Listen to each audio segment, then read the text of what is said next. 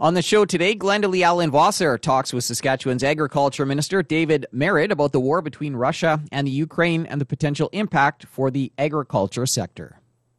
To begin with, David, let's start with the issue on everybody's mind these days, and that, of course, is the war with Russia and the Ukraine. Let's talk a little bit about the impact it has potentially as far as agriculture is concerned. Obviously, we're hopeful that it doesn't go too long. Our concern will be as if it drags out into 6 or 8 months, right? And you've seen in the news where obviously imports are having trouble getting in and exports are having trouble getting out as well at the ports. But, if it goes 6 or 8 months, that's a growing season for us. And Ukraine obviously is a big exporter of wheat and barley and other grains as well, and it could have an impact on the industry to the tune of 10 or 15 million metric tons, in that time frame. And then obviously it will become an issue is where those companies where they were getting that supply, where are they going to get it from? Then obviously there'll be transportation logistics, there's obviously going to be costs, and what's it going to do to the markets as well. So obviously we're very concerned about it, as is everybody. And just to, hopefully this doesn't take that long, but it's obviously not looking good.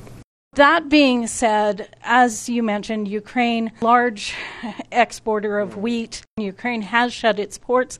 That, in a sense, is good news for Canadian farmers, I guess? Well, yeah, it is to some degree, I guess, but it also has an impact on machinery exports out of here, too.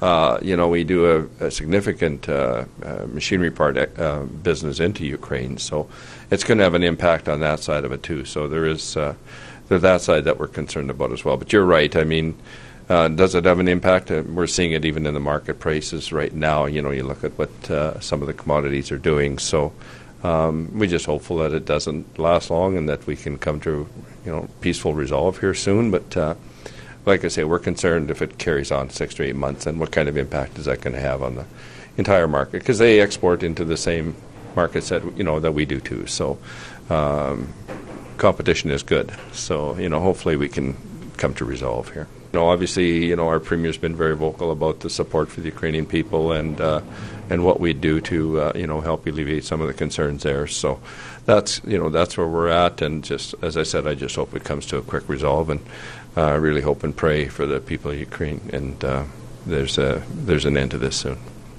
Moving back here to Saskatchewan, to home, of course. One of the issues that farmers are dealing with right now, we brought in one of the smallest crops we've seen because of the drought situation, but grain movement is a real challenge given the fact it's such a small crop. Yeah, it is, and that's concerning for us. And obviously, there was a big impact in BC with the flooding and the challenges around that.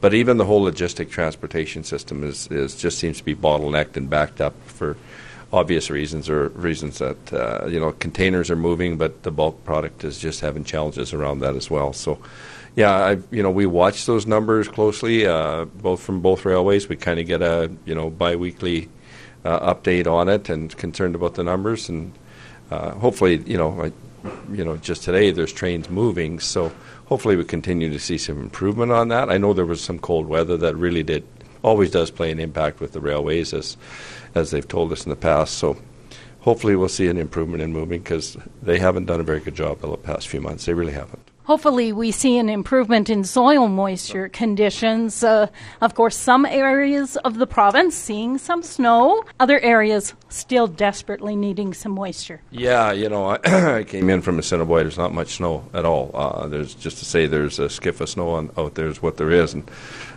south of Swift Current, there's a little more just south here. But for the most part, the province is sitting, fairly good for moisture. You get virtually everything north of number 1 and over to the east side, and they're sitting with 3-4 feet of snow on the level, so they're sitting okay. But we could sure use a good one here. Usually we get snow, March, April, even into May we'll get a good snowstorm down here. But yeah, it's concerning for us, the moisture level, and hopefully we see some. I was really hoping to see some good snow cover for the runoff side, especially for the cattle industry.